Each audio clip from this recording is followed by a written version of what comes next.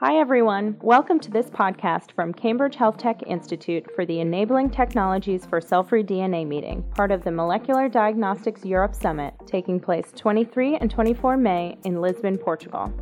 I'm Caitlin Kelleher, conference producer. We have with us today one of our speakers, Dr. Jörg Tost, Director of the Laboratory for Epigenetics and Environment at the National Center for Research on Human Genomics at the CEA. Thank you so much for being here today, Dr. Tost. It's a pleasure. What are the biggest technical challenges related to cell-free DNA analysis? How is some of your work addressing these challenges? So I think we have seen huge advantages in the technologies, but also in the hopes for cell-free DNA analysis in the last years. But there are a lot of challenges which still remain. So, of course, cell-free DNA associated to a given disease, so for example, cancer, is often present only at low amounts, and the DNA is diluted into a very high background, leading to a low signal-to-noise ratio, especially if we talk about early disease. And as I said, people have developed very sensitive technologies to detect these mutations, but what of course remains a major issue is how many DNA molecules you really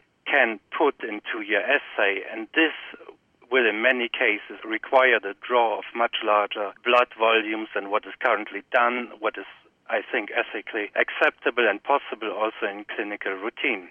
Furthermore, so there are a lot of these technologies which use high-depth sequencing combined with error suppression algorithms for variant calling, but of course they will be very difficult to be economically viable on a population-wide scale. If we go early detection, which is one of the very big questions or applications for cell-free DNA analysis. And then, of course, the question is, we are very sensitive, but what does it mean? And we know that we have seen some studies that, for example, below a given threshold, the mutation will not have a big influence on the clinical sensitivity anymore. Also, I think it's unclear what really we have to look at. Is it only the presence of a given mutation, or is it how this changes? Is it the absolute change or just a relative change between repeated samplings? And I think we have been concentrating very much only on the detection of somatic mutations, and we have been realizing more and more the shortcomings for looking at this, because mutations can arise over very different places, and they may arise in different genes due to a given treatment, so it's very difficult to be always at the right space and place to look at this. So I think that, for example, analysis of DNA methylation analysis in cell-free DNA has some advantages, as we know much better where this aberrant methylation will occur. But this comes at the price of a loss of specificity, because many diseases, cancer and non-cancer, will show the same changes. And similar for microRNAs, which are easy to detect but rarely really specific for a disease, and difficult also to really make a connection to, for example, the tumor. And I think this goes together with another challenge, that we really don't understand where the molecules we are looking for are coming from. Are they really shed by the tumor, or is it more a question of immune response, systemic response of blood cells, whatever is happening?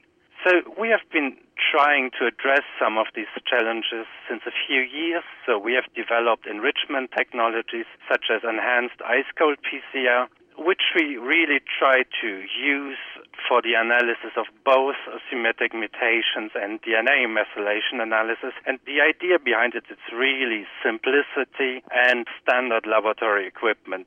So this idea, this technology is based on initial work from the laboratory of Mike Macri-Georges at Dana-Farber in Boston. And then we have this further developed using blocking oligonucleotides, which will impede the amplification of something you actually don't want to see.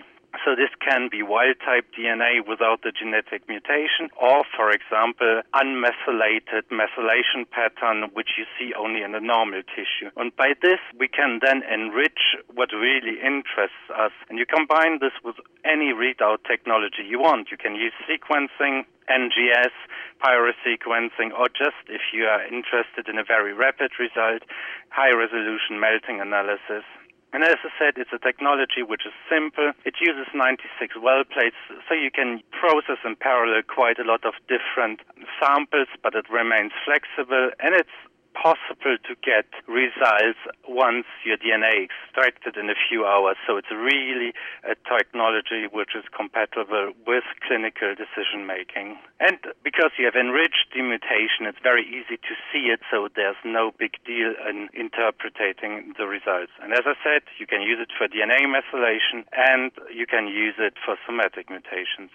So as I said before, one of the challenges is really to combine different molecular levels. So a second thing we are trying is to look at different molecular levels in the very same sample. So looking, for example, at microRNAs and DNA methylation in a single plasma sample, which of course is challenging due to the limited amount what we have. But I think this is the way we will go in the future even more.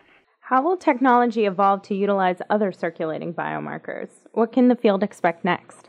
So I think that, just as I said before, we have realized that a single molecular level is not sufficient. And we have seen at the end of last year some very promising studies combining some very old protein markers plus mutation detections, which allowed in the end early detection of a number of cancers at a very early stage for which no molecular markers for early detection have been previously available. And I think this is the way we have to go. We have to realize that neither mutations nor microRNAs, no DNA methylation, nor proteins only will give us the required sensitivity and specificity what we need. But if we are able to combine these different levels, we will not only get more information, but we will probably get synergistic value between these different levels. So I think this is one of the big fields where we have to work on and where we'll see much progress in the next years. And I think a second point is we are talking only about cancer and prenatal screening for cell-free DNA analysis at the moment. But with this, we also know that a number of diseases where there is cell death, so for example, diabetes, we can detect the DNA methylation patterns associated with insulin-producing cells in the bloodstream. So I think what we do now use for cancer will also have great applications in any disease in which cells are dying or under a lot of stress, which will also include all the inflammatory diseases, which will just expand this field enormously.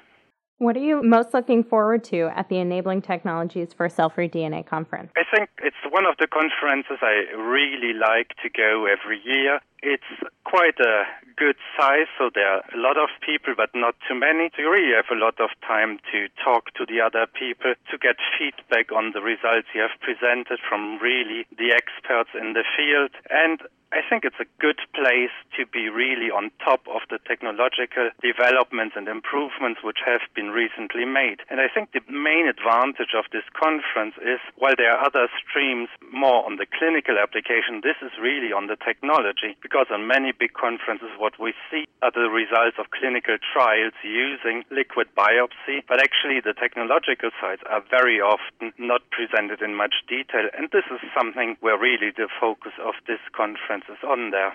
And I think it's really a good lineup of speakers every year, which changes and gives you a good overview over the field. So I look forward very much to joining in this year again. Thank you for your time today, Dr. Tost. You're welcome. It was a pleasure.